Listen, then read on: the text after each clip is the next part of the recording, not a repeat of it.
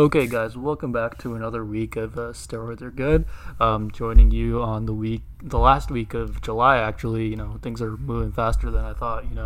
August is about to start soon next week, so hope everyone is doing well. And I know that people complain about this a little bit. I don't know whether it's recent complaints or people complained about it a lot more in the past or something. But today is going to be an NBA heavy episode. There's some news coming out of the NBA in terms of like a new coach was just hired for the Knicks and players getting injured and stuff like that. So that's coming up. And then we're also because the news came out that basically these 8 games aren't going to be counted pretty much for the awards, and that the awards are going to be based off the games that have already been played. We thought it'd be fun to share with everyone here what our picks for MVP, Defensive Player of the Year, Rookie of the Year, all those awards stuff are. So that's pretty much what we're going to be doing this week. So how's your weekend, Dex? Yeah, it's really good. Just been relaxing. I finally, I know this sounds crazy, but finally got all the Easter eggs in Call of Duty WW2 for zombies. Was really proud.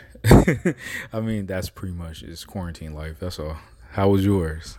Yeah, pretty much similar, man. I had some stuff to do today, but overall pretty relaxing. Just work and watching TV and stuff like that. Trying to be careful, all that stuff.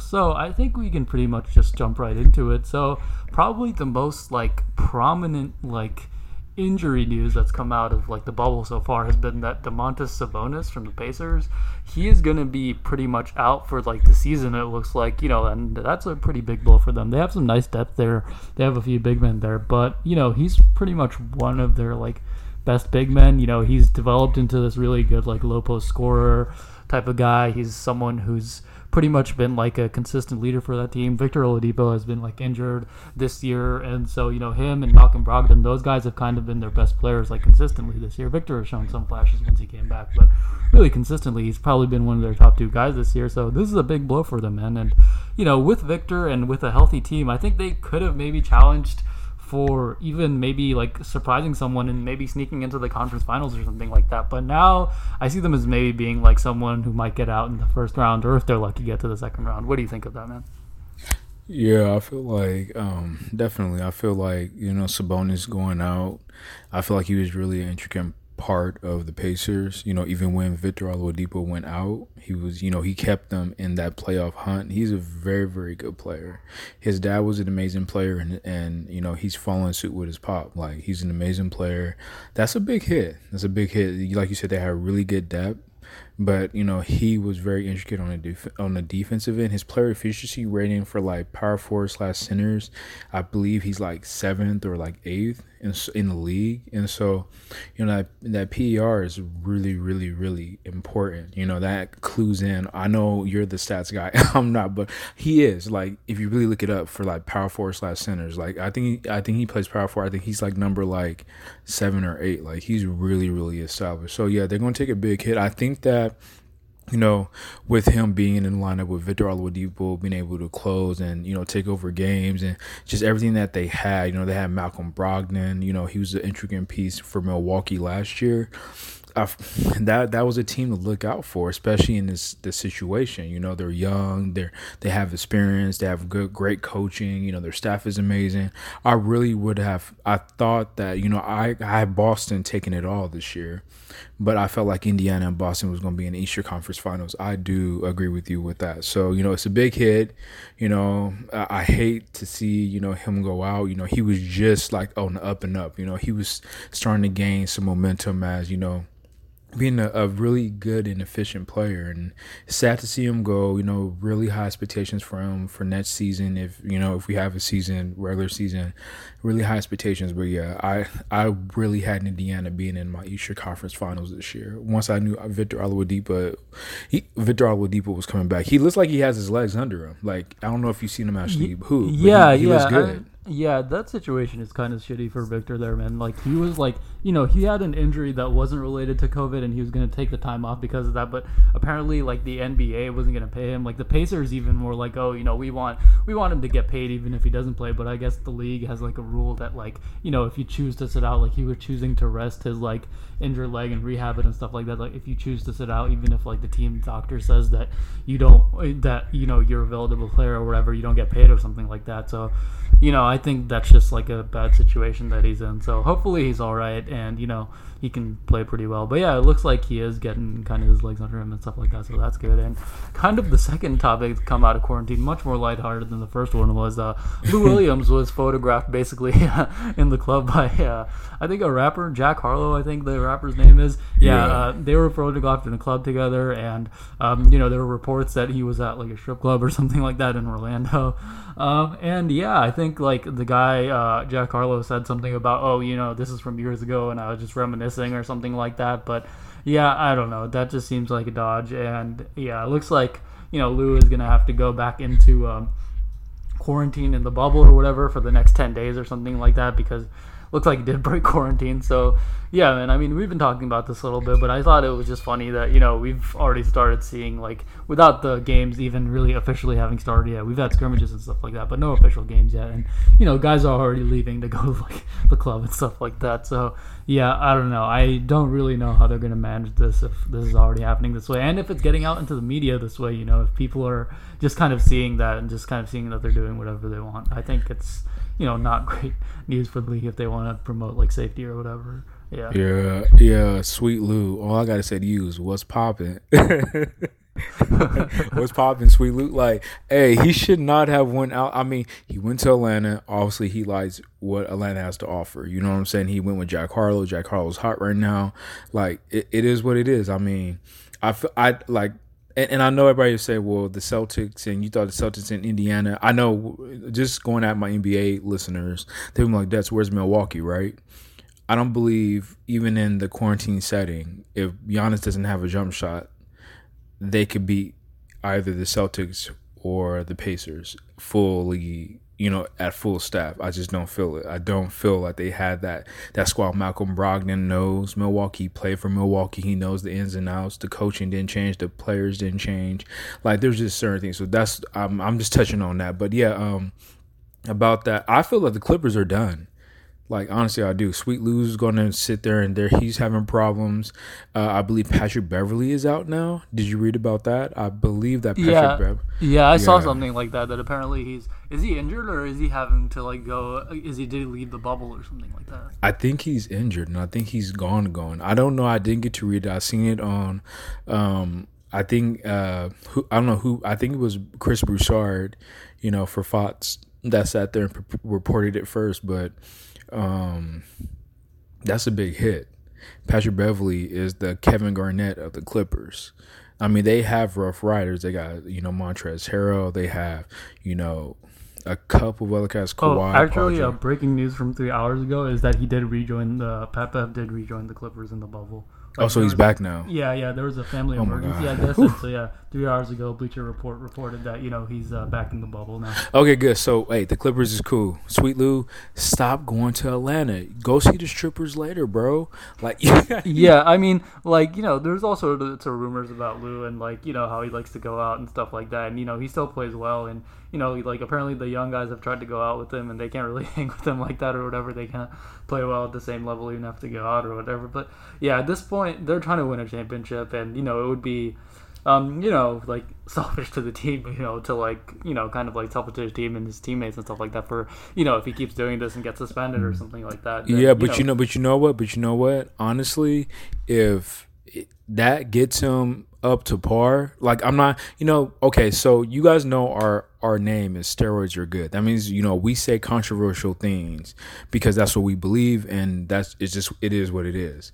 Like, I'm just gonna be honest with you. If he has to go get him some before every game, and it makes him play the way he plays, and he's been Sixth Man of the Year a couple of times, and whatever, it gets him going, do what you gotta do, homie. After watching The Last Dance, after with Dennis Rodman having to go over to Las Vegas and party and come back.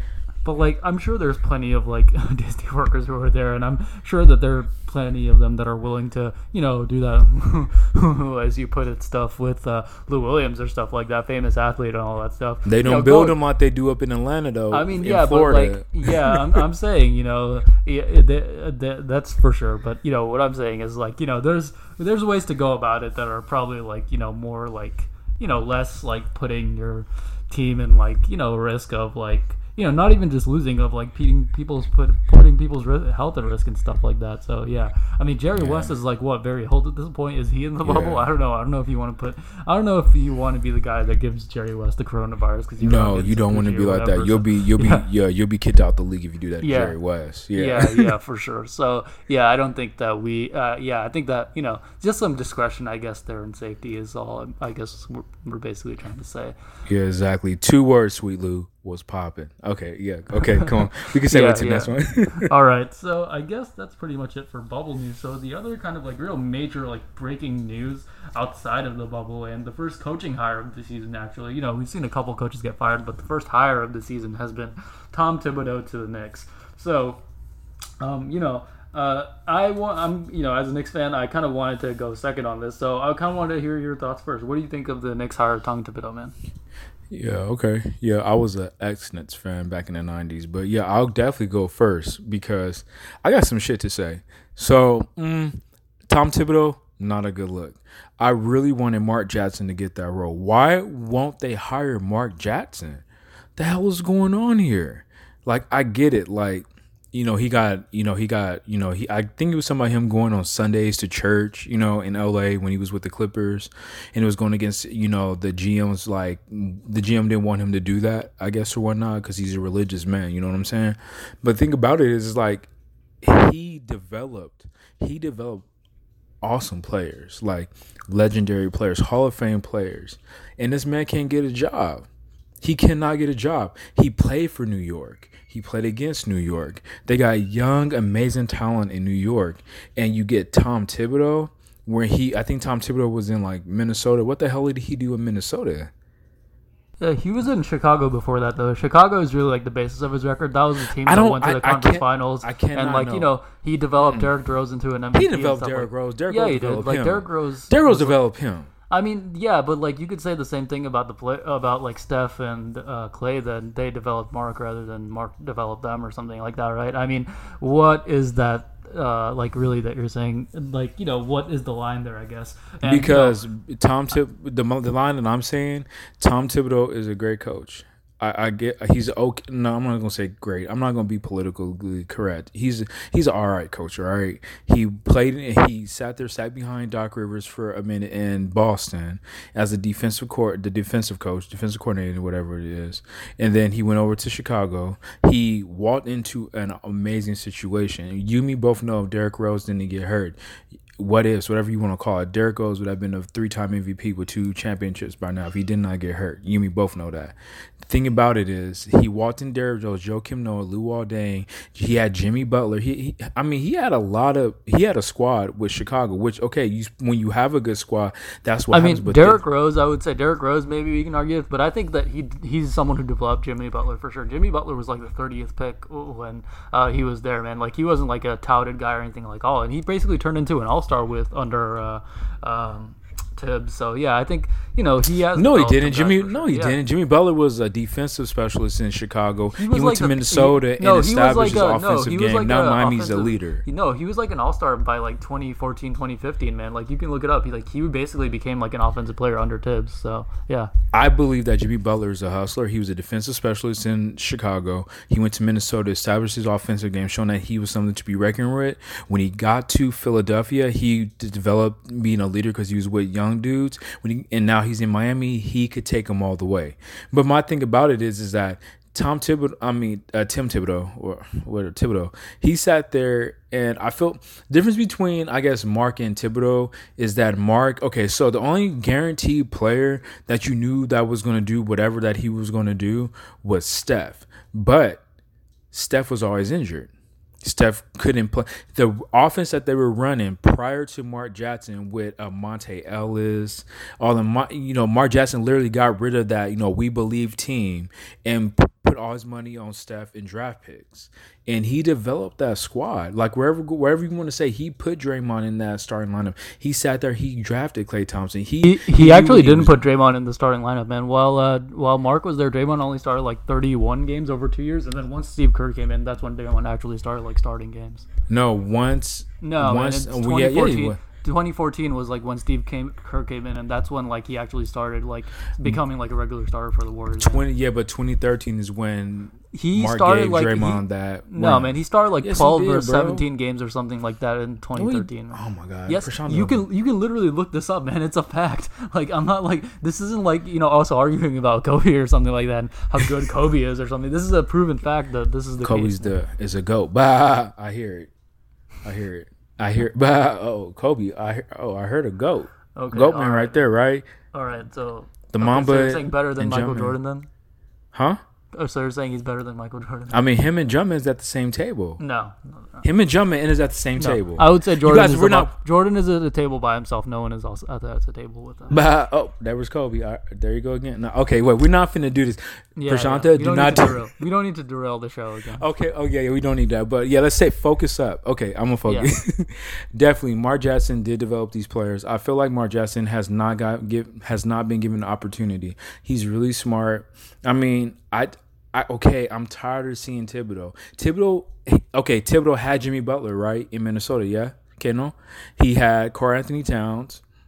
He had a couple shooters. I don't know who else. And then he had, like, a lot of, glue players. Players. Honestly, that team was, I think, like, the 3rd seed or something like that before Jimmy got injured. And what has that team ever done without Jimmy and Tibbs, right? Like, the full year that Tibbs was there with Jimmy and everyone else, like, the year, like, before he got traded, like, the full year there, like, they went to the playoffs after the first time in, like, years and years. Like, he took that team to the playoffs. Him and Jimmy, like, basically took that team to the playoffs that year once they got in there. So, yeah, I think that he is a good coach, and I guess I can jump in here and say that I think that the main thing for Mark Jackson more than anything else is that he kind of has been known to I hadn't heard about that church stuff or whatever, but I did there has been a lot of reporting about Mark Jackson having a lot of friction with like his assistant coaches and his like style like being like kind of like against them or something like that. There was this one story where an assistant coach was like apparently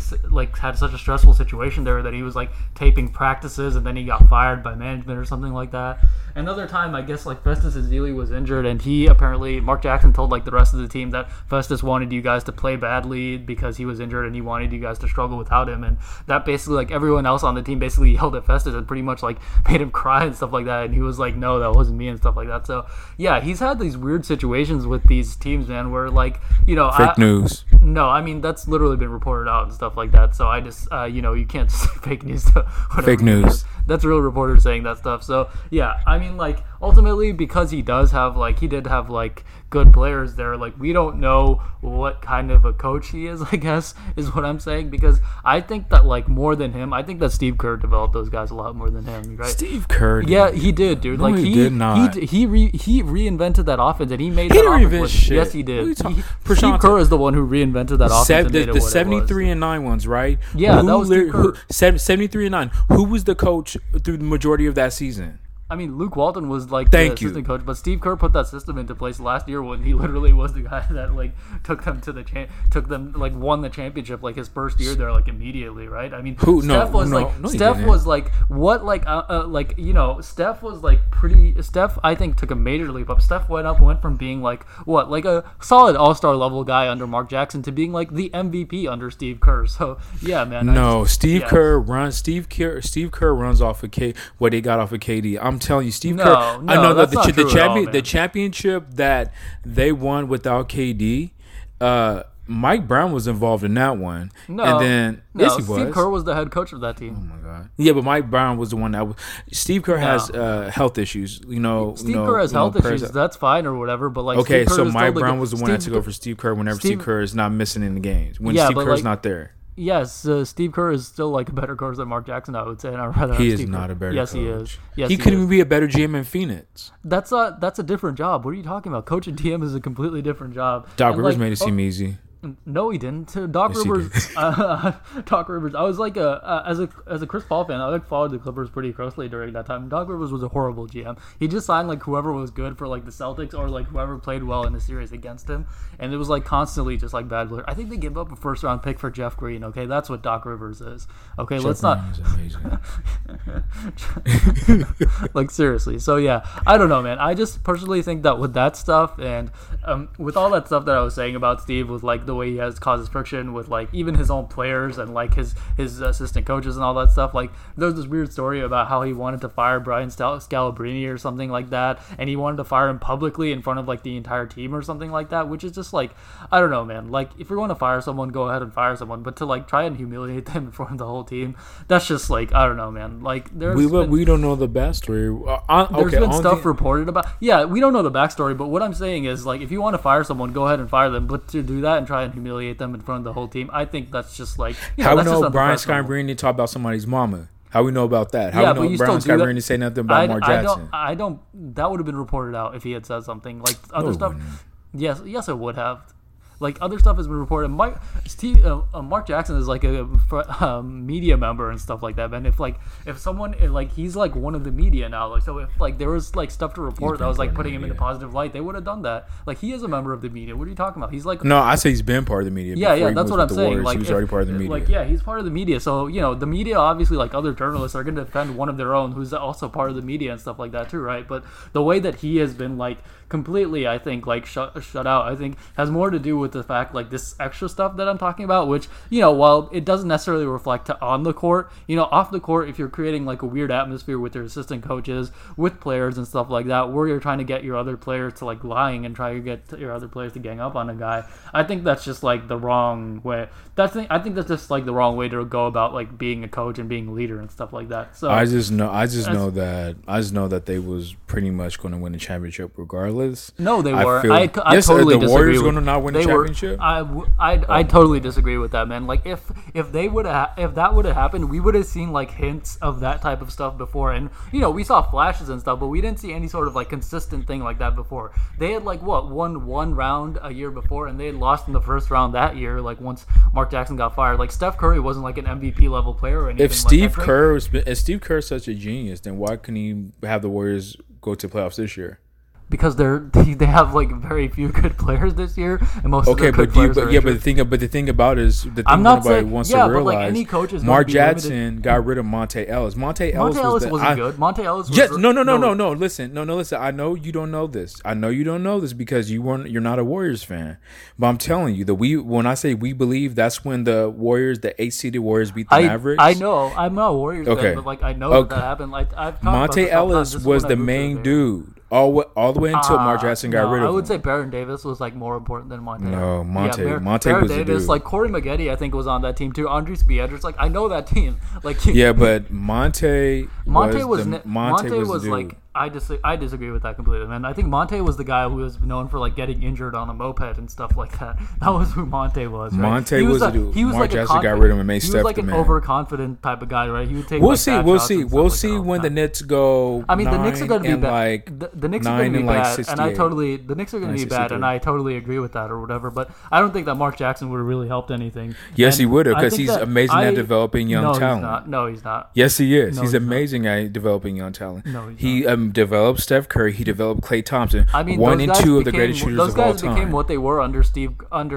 Kerr, not Mark Jackson. Those guys won their championships and became MVP and All-Star level players under Steve Kerr, not Mark Jackson. After Mark got to Steph and Klay, that's when they started making noise. I disagree. What problem is that they sat there and didn't like how Mark Jackson was doing. Mark Jackson and the GM did not get along. He did not get along with the GM. And once they sat there and realized that wasn't going to work, they brought in Steve Kerr. Steve Kerr didn't do anything but come into a 73-win team. No, he didn't. I absolutely disagree with that, man. He changed the offense. He was the one who changed the fucking offense. Yes, he did. He was the one who started Draymond Green and stuff like that. Not Mark. Steve Kerr was the one who started Draymond Green and stuff like that. And that's why, despite, like, you always see, like, Draymond and Steve like arguing on the bench or whatever, they're always like cool with each other afterwards, because I think Draymond even knows that like this is the guy who was like, you know, really took a chance on him and put him up there and stuff like that, right? More than Mark, because again, like I've said, this is just a pure and simple fact that anyone can look up. If you look up Draymond Green, then you will see that like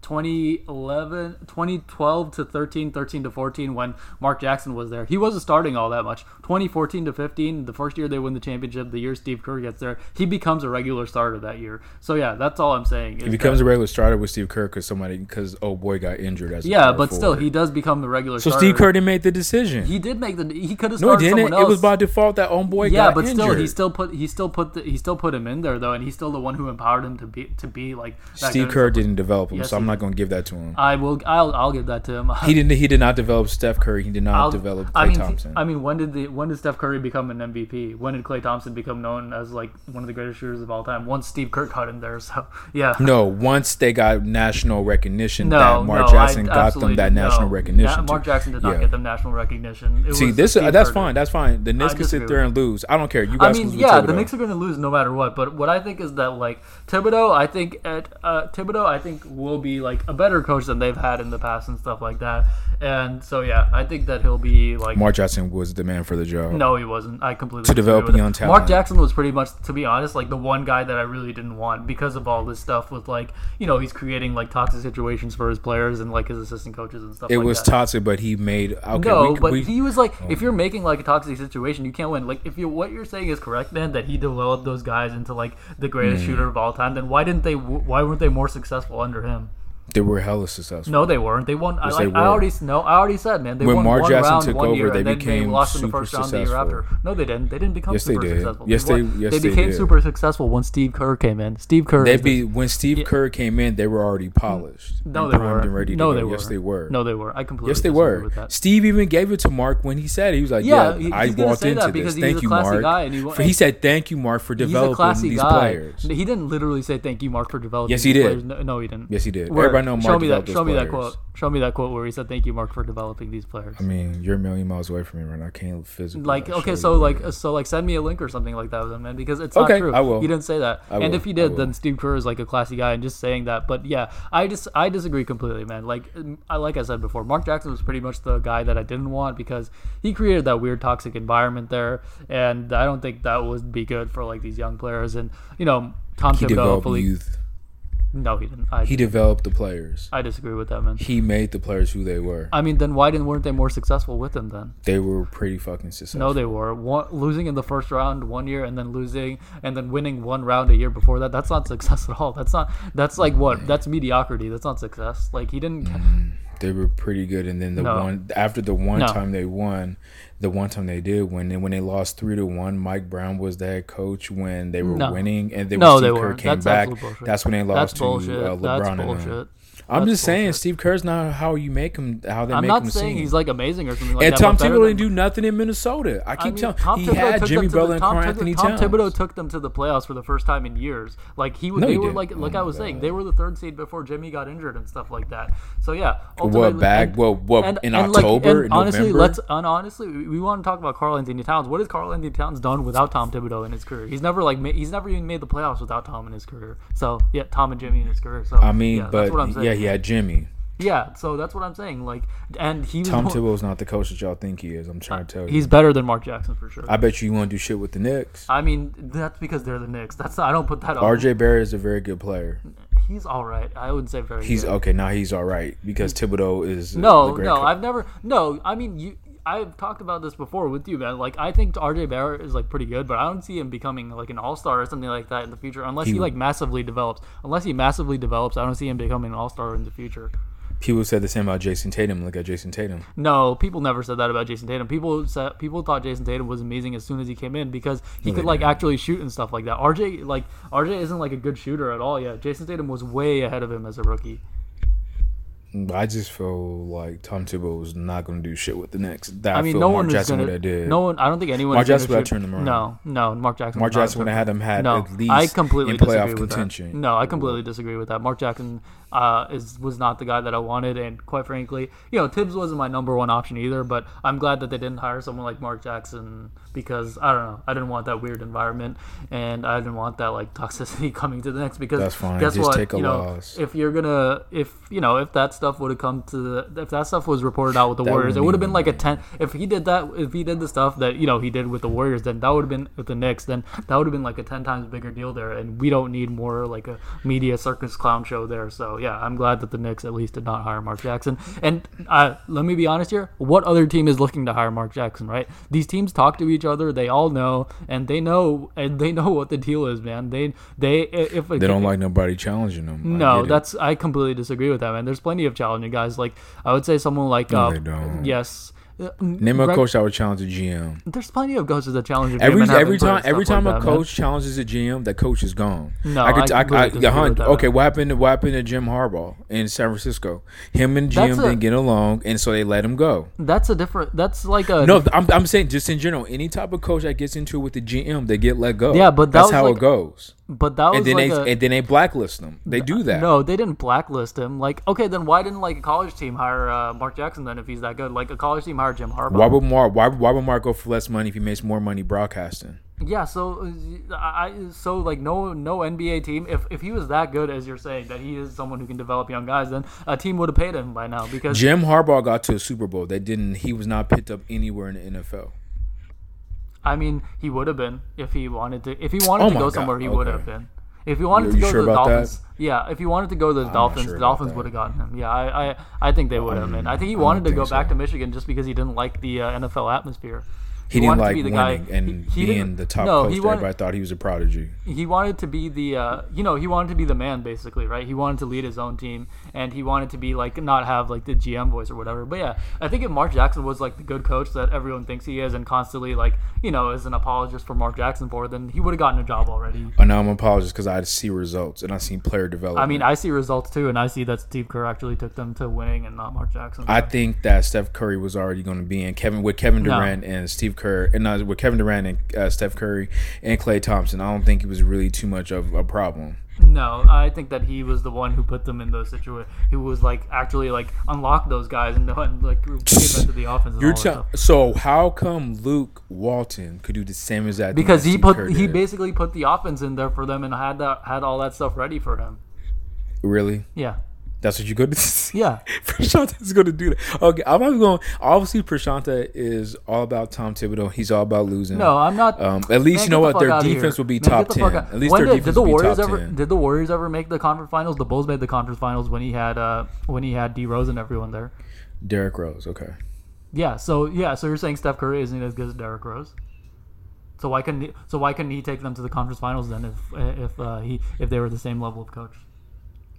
Derrick Rose is a completely different player than Steph Curry. Oh yeah, so you're saying Derrick Rose is better than Steph Curry, right? Because Tom had Derrick Rose and he took them to the conference. You want to be honest? You want to be 100? You want a hot take? Yeah, you want a hot take? Yeah, sure. Go ahead. Steph is the best shooter of all time. Player, just overall wise, Derrick Rose will whoop Steph Curry's ass in a one-on-one game. No, absolutely disagree. And Derrick Rose is a better leader. And Derrick Rose is more clutch. And Derrick Rose is more clutch. Yes, he is. No. Yes, he is. Yes, he is. Steph Curry would just take and make like 35-foot threes on. Steph Curry has no defense. So what? Derrick Rose and Derrick Rose was a beast on defense. No, he would not get past. No, Steph Curry would not get past Derrick Rose. Steph Curry doesn't have to get past Derrick Rose. He can just shoot over him every time. Derrick Rose wouldn't let him up. Yes, he would. Get out of here, man. Derrick Rose was. Everyone overrates Derrick Rose too because he got injured early. Everyone overrates Derrick Rose because of that. You want a real hot take? Really, the youngest MVP of all time. He didn't deserve to be MVP. Dwight should have been MVP that year. That's my hot take. That's wow. Yeah, did he just do that? You want a hot take? That's my hot take. Okay, so you tell me the youngest player to win an MVP. Not only did he turn Chicago around his first year, he didn't deserve his first year. He turned Chicago around. Derrick Rose is historically overrated because he got injured, and people. He's not historically overrated. People love to talk about what ifs, and people love to. It's not what if. He's just overall better player than Steph was in his prime. What ifs, and D Rose never really like fulfilled his potential because of injuries and stuff like that. So ultimately, people love to like imagine what would have happened, but ultimately, unfulfilled potential. He got to conference finals, won an MVP, and turned around a 22 win. Turned around a 22 win team into a conference championship. And you're saying that he ain't. You say he's garbage? I'm not saying he's garbage. I'm just saying that people overrate him. Oh yeah, Derrick Rose is really over. I don't believe that for it. He's more clutch than Steph. No, he's not. No, he's not. Yes, he is. No, he's not. Steph disappeared. Who has more? Steph disappeared. Who has more championships? Who has more of the playoff success? Yeah, when you have Kevin Durant, the second greatest shooter of all time on your team, yeah, of course you better win a championship. So I love how just to like defend Derrick Rose and Kobe last week and Derrick Rose this week, you're like shitting on your. Pretty much probably the best player the Warriors have had. I'm objective, and like sir. the best player the Warriors have had since like Wilt Chamberlain, and you're shitting on him just as Warriors fans. Yeah. Well, I'm gonna be objective. That's just what it is. Derrick Rose is a better hooper than because you Steph just Curry. have certain guys that you stand for, like Kobe and D Rose and stuff like that. So you just defend them. Nobody even heard me talk about D Rose until this podcast right now. To the point that you'll even like go against Steph and the Warriors and stuff like that. I'm just gonna be honest. Derrick Rose was a better player than Steph Curry. No, period. I disagree with that completely. Period. I can say completely. Period too, man. That doesn't make it more valid just because you say completely. I'm just saying he is. No, he's not. You don't. Do you hoop? What? I mean, I used to play basketball and stuff like that. I mean, what are you talking about? So if you're a shooter that can't get to the basket, yeah, you can just shoot over someone. That's not if you defensive. Can make 35-foot threes, you can just shoot over people. You don't need to get to the basket. 3 is worth more than 2. No, if you took Steph, 3 is worth more than 2. You get literally 1.5 times the points. If you took Steph and you put on one, I'm talking about one-on-one. Yeah, one-on-one. If you make Steph 2 Curry threes, would beat Derrick Rose. If someone makes 2 threes, you need to make 3 twos to make up for the points of 2 threes. Yeah, but again, Derrick Rose was also in contention for defensive player. No, of the he year. wasn't. He was no joke. Yes, he was, bro. Wasn't. He never was. Yes, he was. Steph Curry has his worst stats when he goes against Russell Westbrook. Why is that? Russell Westbrook is a dog when he defends Steph Curry. Steph Curry has problems with people that body him. D-Rose That's was never simple. a dog like that, man. Patrick Beverly, he has fits with. D-Rose was never like a dog like that on defense, man. Yes, he was. No, he Derrick wasn't. Rose was a dog like that. Yes, No, he he was. wasn't. No, he wasn't. Yes, he was. No, he yes, wasn't. he was. Man, I'm getting tired of this, man. No, it wasn't. Yes, he was. Yes, he was. Stuff. So we can. No, he wasn't. So we can Yes, just he talk was. about. Man, aren't you like 45, man? Can we like grow up and like can move on to? Now when he's losing the argument, he wants to like over exaggerate my age because I'm definitely not nowhere near 45. Everybody knows that. All right, man. So I think we can move on to the actual, awards and stuff like that. So Yes, I'm pretty sir. sure that we can move into the next. I'm pretty sure that we have the same MVP. Haven't confirmed this with you yet, but I think that we can pretty much talk about it at the same time because the MVP for me is Giannis. Is it the same for you or? Yeah, I got Giannis as my MVP. Okay, sounds good. So yeah, I guess you can start off with that, and then I'll just agree with you or whatever, put my own thoughts into it, stuff like that. Yeah, Giannis. I mean, Giannis is my MVP. I mean, we both agree that he has a jump shot. He'll be the greatest player to ever play the game, bar none. And he hasn't even won a championship. We know that if he developed a jump shot, he will take it off for the next 8 some odd years. He's young, he's athletic, he's smart, he has that energy that wants to win. I feel like he's gonna I don't got him win in Boston, going against Boston because I don't feel like he has enough around him. But I legitimately feel like his numbers are better than last year. He's number 1. I mean, when you think about it, and this is not me, I'm just going. I know that Prashanta is a LeBron stan, so I'm just gonna just be nice about this. But so people say LeBron, and even though Prashanta has Giannis, I'm just gonna debunk the LeBron one. It's very simple. LeBron has another top 5 player. If you have 2 top 5 players on the same team, you're supposed to be in first place or the top 3 easily. Point blank, period. Now, for Giannis, he has an all-star in Chris Middleton, I believe. Chris Middleton is not a top 5 player. He's not a top 10. He's not top 15. He's not top 20. And who else is around Giannis is who they built around him. But he lost Malcolm Brogdon. Michael Brogdon was a very intricate piece. I don't care what nobody. He was a rookie. Michael Brogdon is really, really good. He's nice. And so Giannis they lost Malcolm Brogdon and got better. So, the team got better. So, I mean, how much of an argument is that for that? Yeah. Yeah. And so Giannis is doing more with less. Even though the East is not as good as the West, it's still building more momentum now. It's getting a little bit more better. A lot of the younger players are maturing now. You're seeing more better teams. There's been a couple of trades. There's been a couple of free agent signings.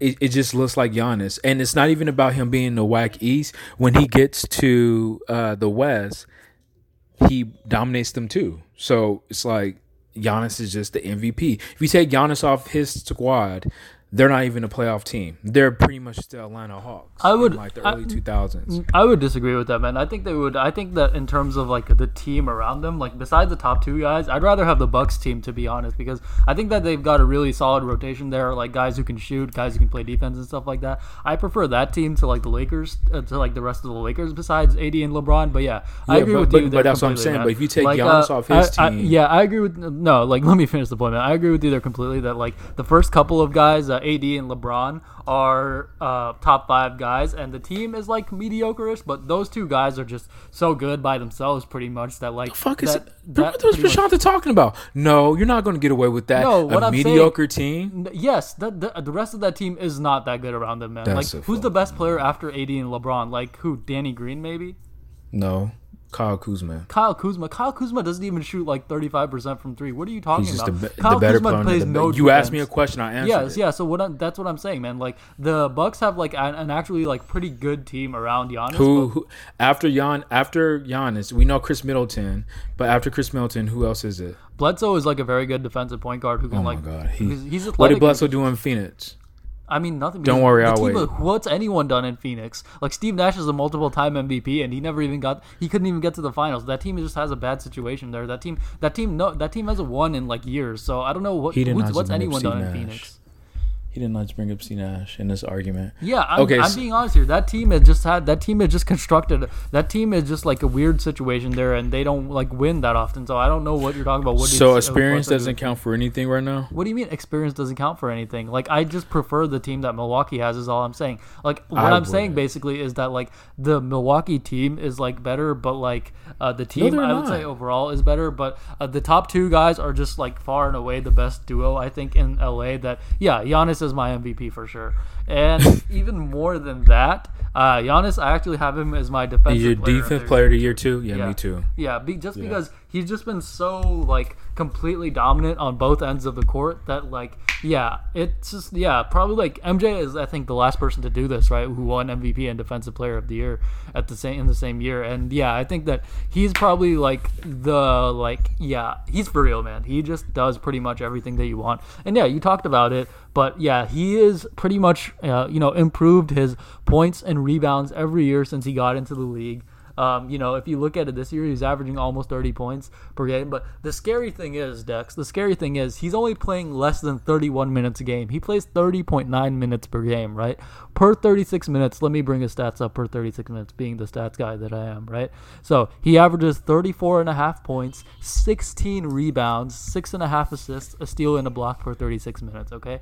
That's insane and unheard of. Okay, that's pretty much the evolution of Shaq into someone who can like pass and stuff like that too, right? That's like Shaq-esque numbers. And, it looks like hopefully he is starting to develop a bit of a jump shot this year too. He's shooting about 30.6% on threes, which that's not good, but, that's better than what he was last year. He was 25.6% on threes. So, even if he's not like he's probably not ever going to get to like a Steph Curry level, but if he can be someone like a LeBron or something like that, where at the very minimum you have to like you can't just leave him wide open and you have to like guard him and stuff like that. That pretty much unlocks I think everything for that team, man. And he's just gotten better even since his MVP year. He's carried them ahead last year and he's carried them ahead this year, and pretty much probably the best like two-way player in the league right now. Just no doubt about it for me. So do you have anything else about defensive player of the year stuff? Yeah, Giannis. Oh, yeah. Oh, no. I totally agree with you, but I'm not going to let you get away with what you said. What my argument was, because he was like, hey, Dutch, I'm going to tell you, take Giannis away from his team is not a playoff team. You take LeBron off his team. Without Giannis on the team, that team is +4 without Giannis on the team, right? Every team plays better when their star players out for a couple games. They're +16 with Giannis and +4 without him. Every team is like that when their No, players going. like the Not Lakers consistently. the Lakers are like -1 without LeBron, and I think like plus 11 or 10 or something like that with LeBron. So when LeBron's not on the court, the Lakers literally have a negative scoring margin. They have no point guard. But that's what I'm saying. That's all I'm saying. If they had somebody that if Rajon Rondo was able to actually LeBron, the basically offense, my point there was that like LeBron is having like a great season, right? He's no one's at this age. I think someone was bringing up the thing that like no one in their age 35 season was like this type of like level, right? Kareem Abdul-Jabbar. I mean, no, like I don't think Kareem either, but like Kareem Abdul-Jabbar. I mean, okay, we can debate that or whatever, but this is like he's one of the very few players who's ever played like this well at this late stage of his career, right? But Giannis has just been so historically great this year that I think that there isn't really an argument, and people are just getting bored by not having basketball. People get bored just because Giannis was pretty much emerged as the favorite like kind of early into the season, so people just want to debate and have stuff like that now. But yeah, I think Giannis is pretty much my favorite for both of those awards at this point. So MVP, DPOY, Giannis has it. So do you want to talk about some contenders that you had for defense? We talked about LeBron for MVP, but who else were you thinking about for defense? Defensive Player of the Year. Pat Bev. Okay, my number 2 guy was probably I actually had kind of a toss up at number 2 between AD and Kawhi. Those guys were the other guys that I was considering, but yeah, just I think Giannis was so dominant at both ends of the court. I can't give it to AD. Only because that's off of just me knowing that he's a really good defensive player. You know what I'm saying? From New Orleans, he has treetops all around him. So I don't feel like he gets that award for having like those branches around him. He's playing with another defensive player of the year, 2-time. And then I mean, Dwight isn't as good as he used to be. And to be honest, Giannis does have a rim protector right there with him too, and Brook Lopez, which you can laugh and stuff like that. But Brook Lopez is like a good rim protecting defensive center, man. Like that. JaVale McGee. There's a couple guys. Yeah, I agree with that, Ben. But yeah, for sure. We don't have to turn an agreement into a debate for no. And then Kawhi definitely would be cool. Yeah, but the thing about it, Kawhi doesn't play enough games. Yeah, for me. Kawhi's peak is like the highest of defensive in terms of I think any player, but just he doesn't play enough games, and sometimes earlier in the season he was coasting a little bit, and he kind of unlocked full Kawhi I think towards the end of the season, and if we saw that full Kawhi the whole year, he would be the defensive player of the year for sure. But yeah, I think just based on the entire season, it has to be honest. So who was your pick for rookie of the year, man? You already know my rookie of the year, Zion. Zion? Yeah. I have Ja as my rookie of the year, man. I know you do. Yeah, because... So you go first this time. Yeah, sure, I can do that. So I have Ja as the rookie of the year because... let me just say this: Zion is the better player, right? I think I can recognize that. I think pretty much everyone can recognize that as a player individually. Zion is the better player. But the thing for me was that Zion only played 19 games this year, man. Even in the limited schedule, that's not even 30% of the games that were available, right? I mean, we can talk about he was injured, this and that, but I don't think that we can reward rookie of the year to someone who didn't play for most of the year, right? It's not rookie of the month and a half, it's rookie of the year. And Ja is the guy as a rookie who's been doing consistently this entire year, this entire season pretty much, right? He has, he's someone who has pretty much turned into a leader of the leader and the best player of a playoff team as a rookie. No one was expecting the Grizzlies to do very much this year. No one's really expecting a lot of the Grizzlies this year, but he completely took that team and completely took leadership of that team as a rookie. He's pretty much their leading scorer and their leading passer. He is, I think, he's the real deal, man. He's not as good as Zion, but I think that they have found a franchise level point guard there. And Zion, obviously, like I said before, incredibly talented. Basically, any reason that the Pelicans are in contention is pretty much because of him. He's had some very entertaining games, very fun games, and even if he had played something 35 games, something like that, and still missed almost half of the season, I probably would have voted for Zion. But, with Ja just playing so many more games than him and just being on, just playing for so much longer than him, I had to go for Ja just because I think that, being available to your team is an important thing to have basically for me. So what was the thing with you and Zion, man? Zion is just a better player. When he's on the court, he makes his team is substantially better. Since he's been actively playing, he's actually got his team into the playoff picture. They're not in the playoffs, but they were games behind, and they were trending up before the COVID-19 because of Zion. with the pressure. I just felt like Zion. I really don't have like a hardcore argument why, because like you said, it's a season award, and I really can't fight for it because the season abruptly ended kind of early, and so but Zion would have been my rookie of the year only because when he's on the court, his team is better than Ja's, and so that's just what it is. But definitely Zion. You know, I mean, what can you say? He's a man amongst boys in the NBA. I mean, he out of all players, I think he has the way he gets his points is just off a hustle and just pure athleticism and skill and just a nose for the ball. Like, I don't know any player that could be like, I seen him score like he has his stats when he is playing. It's like 26, like 10 or 26 and 8, and then like 4 assists, whatever. That 28, you like, okay, wait, there was never really a time that you seen, like you said, where those points come from. It's off of hustle, it's off of doing what he does. I just like Zion better than Ja. I like Ja, and you know, he's a good dude. I mean, they have really good coaching there too. Really good coaching. I like Jared Jackson Jr. I like a couple of players in Memphis, and so, you know, you say he's a leader. I say he's established himself as a leader, but I don't feel like he's just that. He is a rookie. He's doing really good. I think I just like Zion as rookie of the year, just to have that underneath his belt because he's just a better player. And then going off of rookie of the year, going off of one Pelican to the other, I'm gonna put this in there for most improved player.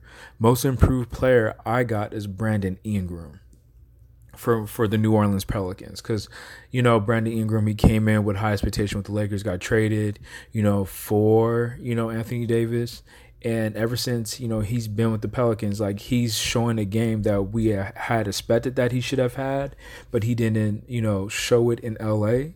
And, you know, so based on like his numbers from last year and the year before compared to like now, I have Brandon Ingram as my most improved player of the year. Who do you have?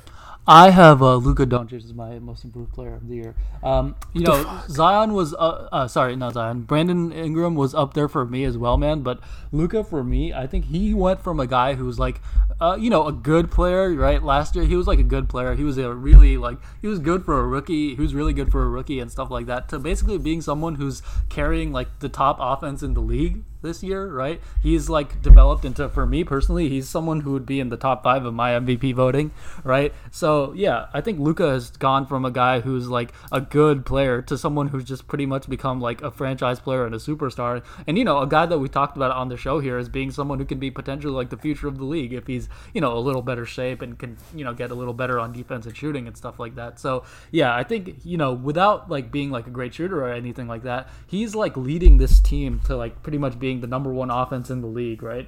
You know, they have a great offense there. He has them in the playoffs, and I think that the team has some nice role players around him, but I don't think that the team is particularly like great or anything like that around him. So yeah, that's why I have Luka there, just because I think that he has been just like so good that he just takes, you know, that he just like has completely elevated his game this year. And yeah, I agree with you, man. In like a year without Luka or something like that, someone like Brandon Ingram I would have voted for. Someone like Bam Adebayo, I think, took a major step up this year too. So yeah, good pick from you too there, man.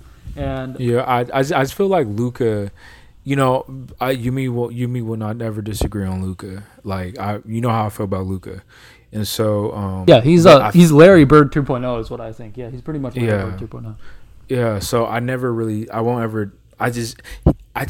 well, you and me disagree about this. I can say he's most improved because he was already really, really, really good last year. Like, it wasn't like this. Like, I didn't go in there seeing Luka was like, oh my god, like he's taking this to a whole, like he spent a whole summer working on, you know, this game, and now it's, you know, it's this big improvement. Like, I already knew, you know, Luka is like Larry Bird. Like, he's polished. He has an old man game and gets it done efficiently. Luka is the man. You know how I feel about Luka. That's my homie.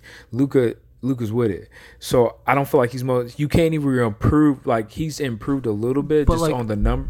Kind of what I see it, man, is like, you know, Brandon Ingram went from being like, you know, pretty much like a mediocre player the year before, right? Like, he had talent and stuff like that, but the production had pretty much been mediocre until this year, right? We can agree on that, I think, right?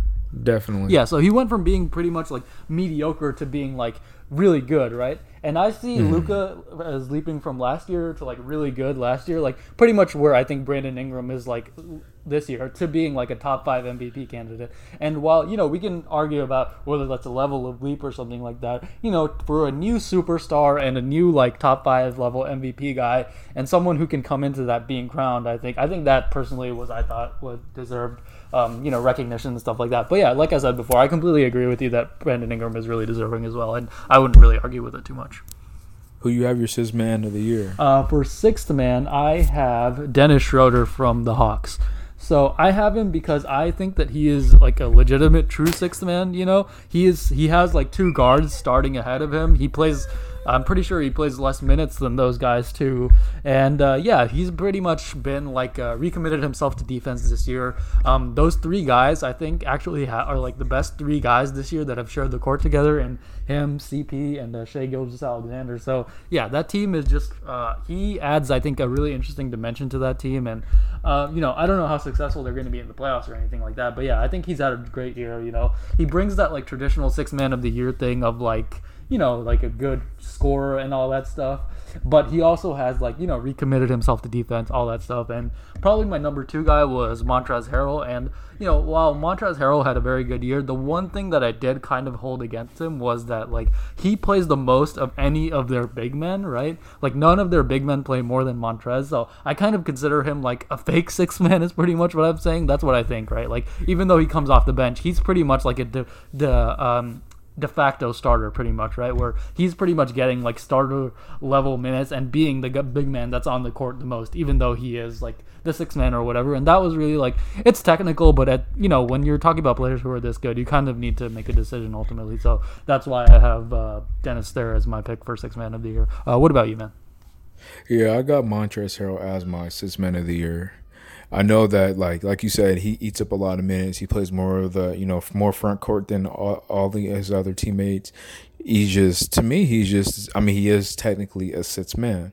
I would pick Mr. What's Poppin' himself, but I'm tired of seeing Mr. What's Poppin' get it. You know what I'm saying?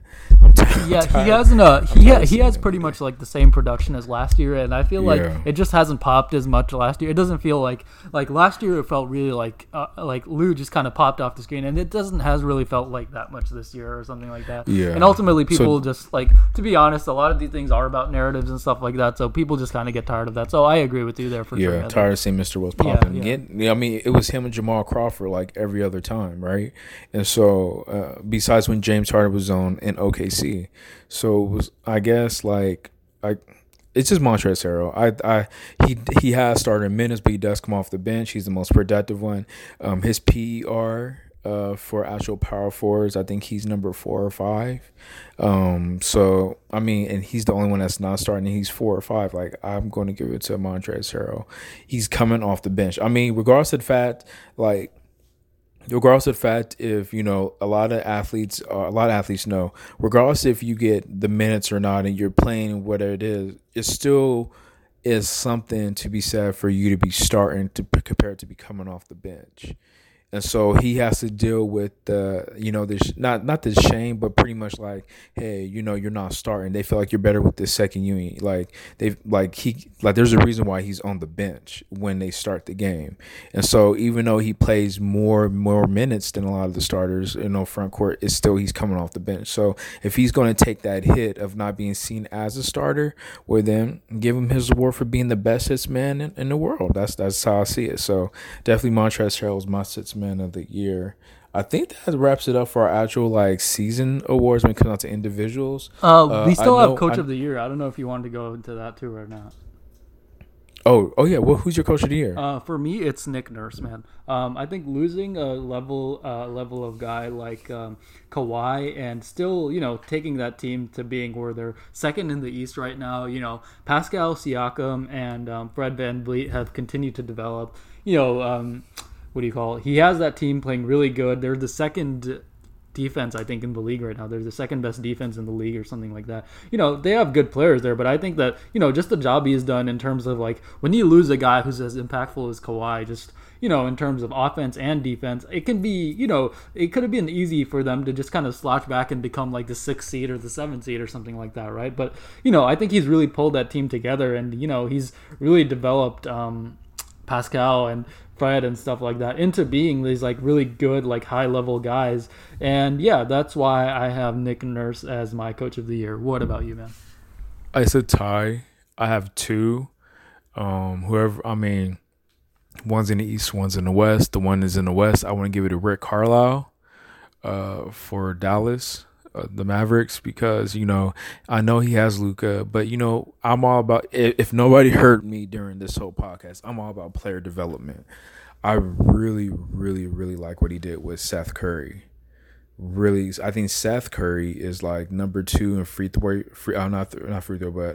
percentage for the season. I think he's like at 43%, 45%, I forget, or like 46. I forget what it is. He's shooting at a really high level. He developed his game. I like how he incorporated Kristaps Porzingis inside the system. I really, really like what Rick Carlisle did with Dallas.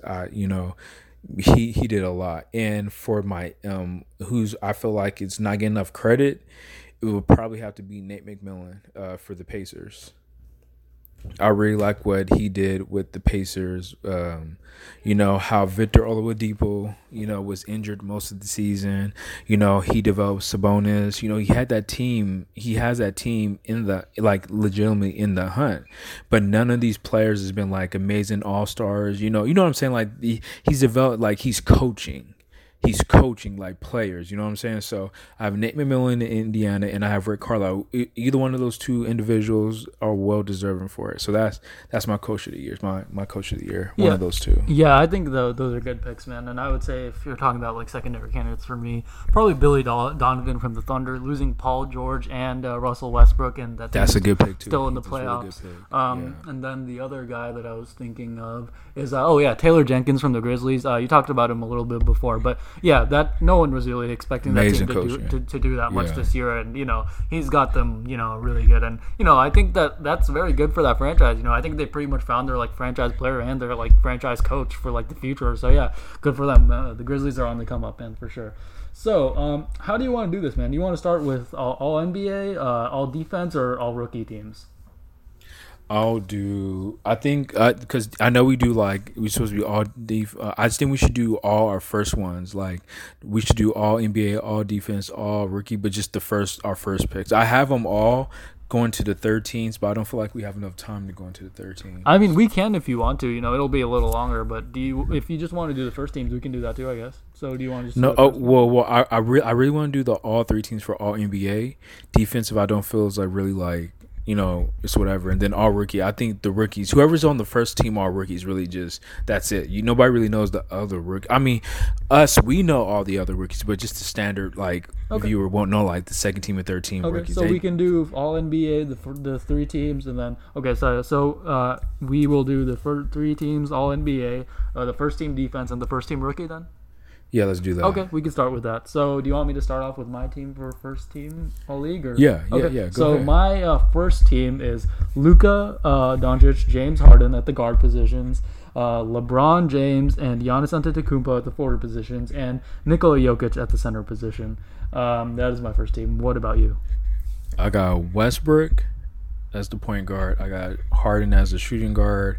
I put Giannis as my small forward. I got Anthony Davis as my power forward, and I have Karl-Anthony Towns as my center. Okay, so my second team is Damian Lillard, Chris Paul, Kawhi Leonard, Anthony Davis, and Joel Embiid. What about you?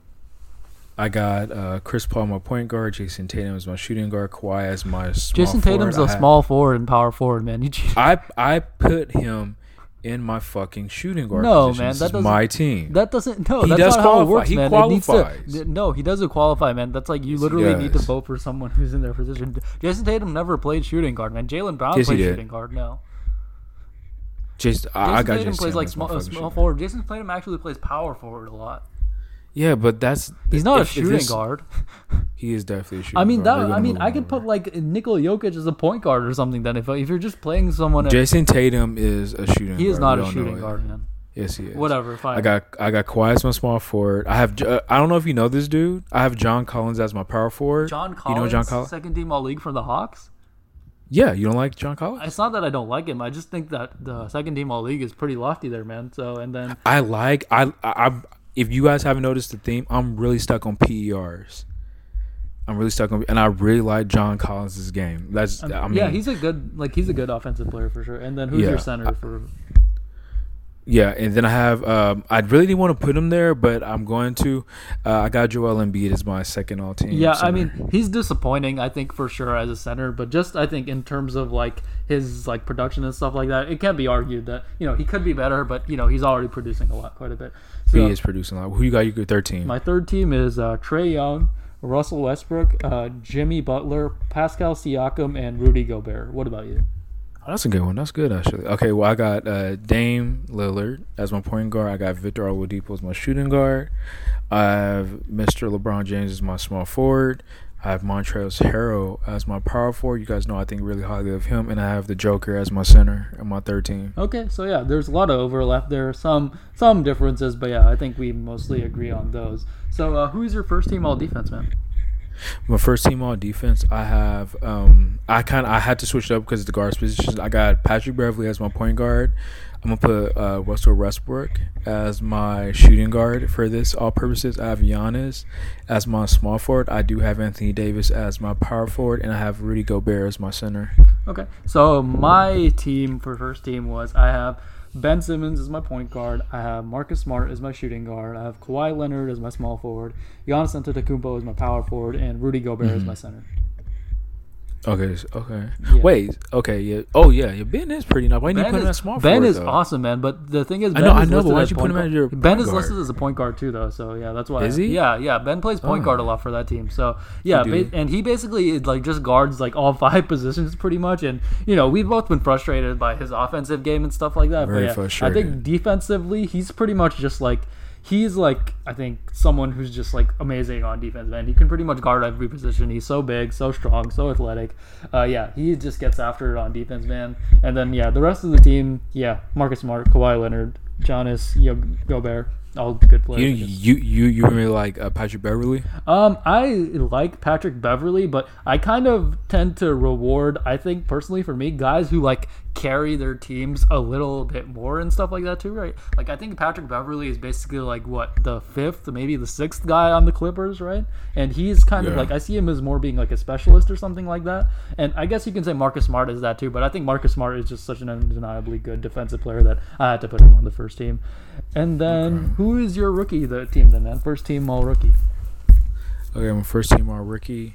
I have Ja as my point guard. I couldn't, and this is gonna sound really, really bad. I didn't really like any shooting guards. I really didn't like any small forwards. But I want to put RJ Barrett as my small forward because I need Zion as my power forward. Okay. And then for my center, Taco Fall. Okay, and then so you didn't. Who's your shooting guard? Then I think you said 4 people, right? Yeah, I said 4. I didn't really like any of the shooting guard. I'll be real with you. The shooting guard class. You can say another point guard. It doesn't have to be like a shooting guard. It's just 2 guards. So I'm traditional like that. Okay, if you just want to name 4 people, I guess. So I actually have a similar thing. I put 2 point guards in my first team, and I put Ja Morant and Kendrick Nunn as my guards.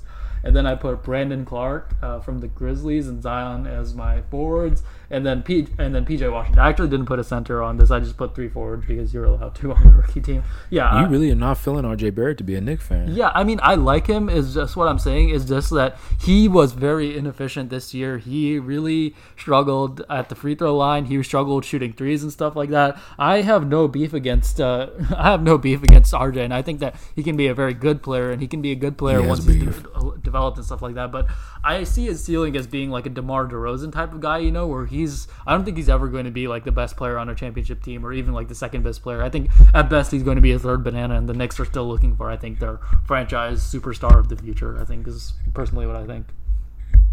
Yeah, I was gonna pick homeboy from Duke that ran with Zion that year, but Cam Reddish? I wasn't really. Yeah, Cam Reddish. I like his game, man. He struggled early in the year, but I would have voted for him if he hadn't struggled so much earlier in the year. But yeah, he really picked it up, man. And I think that next year, I kind of expect him to kind of take a lead because he's take over. Yeah, he's already very good on defense, and he doesn't have to be like a 25-point a game scorer because they already have that in Trae. If he can just be like a solid 3 and D wing for that team, that's like a perfect fit for Trae. I think he's a perfect fit for Trae on that team. So yeah, Well, yeah, I put Cam Ranch in as my shooting guard position. Then I guess because I mean he don't. I mean Trey's ridiculous good, right? So yeah, for sure.